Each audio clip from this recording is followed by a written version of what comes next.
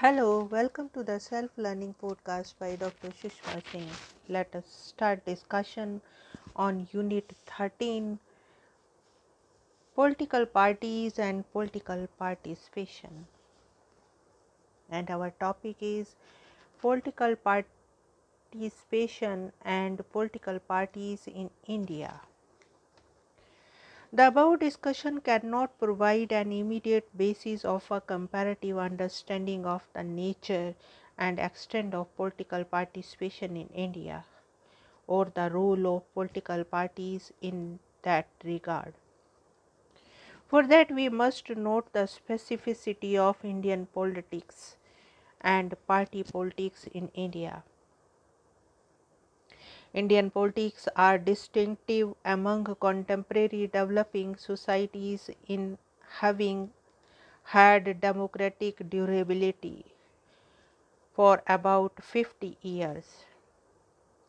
Excepting the brief emergency period with many paradoxical features like high voter turnout amid high rate of illiteracy and agrarian population, multi-level electoral process with many electoral areas not yet fully dominated and controlled by organized political parties.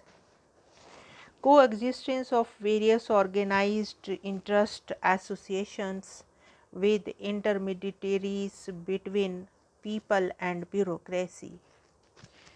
Non-party movements, specifically Indian types of interest associations, including religious and caste groups. The Indian party system is also distinctive, showing major differences with its European and American counterparts.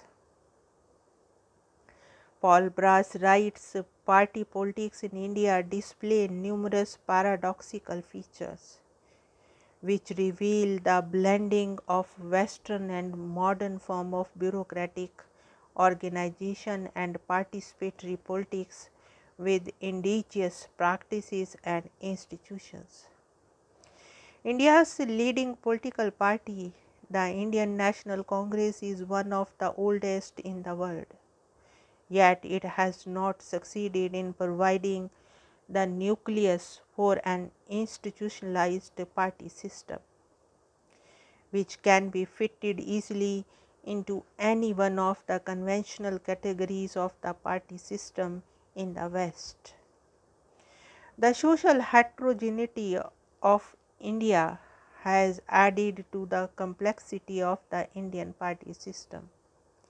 This has increasingly made it impossible for a single set of parties to emerge across the country. Major transformations have taken place since independence in India's party system. At the center of the change in the party system is the rise of the BJP. Irrespective of the nature of changes in the party system, parties have continued to remain in the center of Indian politics. Opinion polls in India have repeatedly shown that the people generally vote more for the party than for the candidates. In some cases, parties have been solid, creating deep loyalties that continue from generation to generation, giving election symbols of parties tremendous psychological significance. After the 73rd and 74th Amendments, parties have found a new level of operation in the Panchayat and Nagar Palika institutions. This has widened the reach of election machinery and made political parties even more significant as agents of political participation. Keeping these points in mind, let us now note the role of the Indian political parties as agent of political participation. Now let us move to the next point, political participation through an increasingly competitive party system.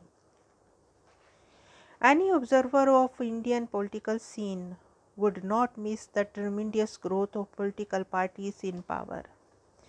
This growth has taken place both at national and state levels. This growth has been fueled by the fragmentation of existing parties in terms of vote share, seat share, and evolution of electoral alliances at both the national and state levels. The emergence of new political parties like BJP, BSP, etc., and new coalitions of parties like NDA.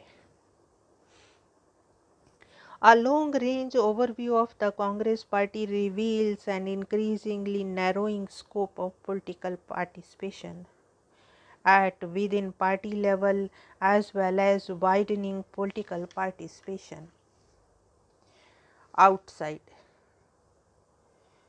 Before the transfer of power, the Congress was synonymous with the nationalist movement and represented a mass wave by including within its fold different political groups such as the communist and the socialist.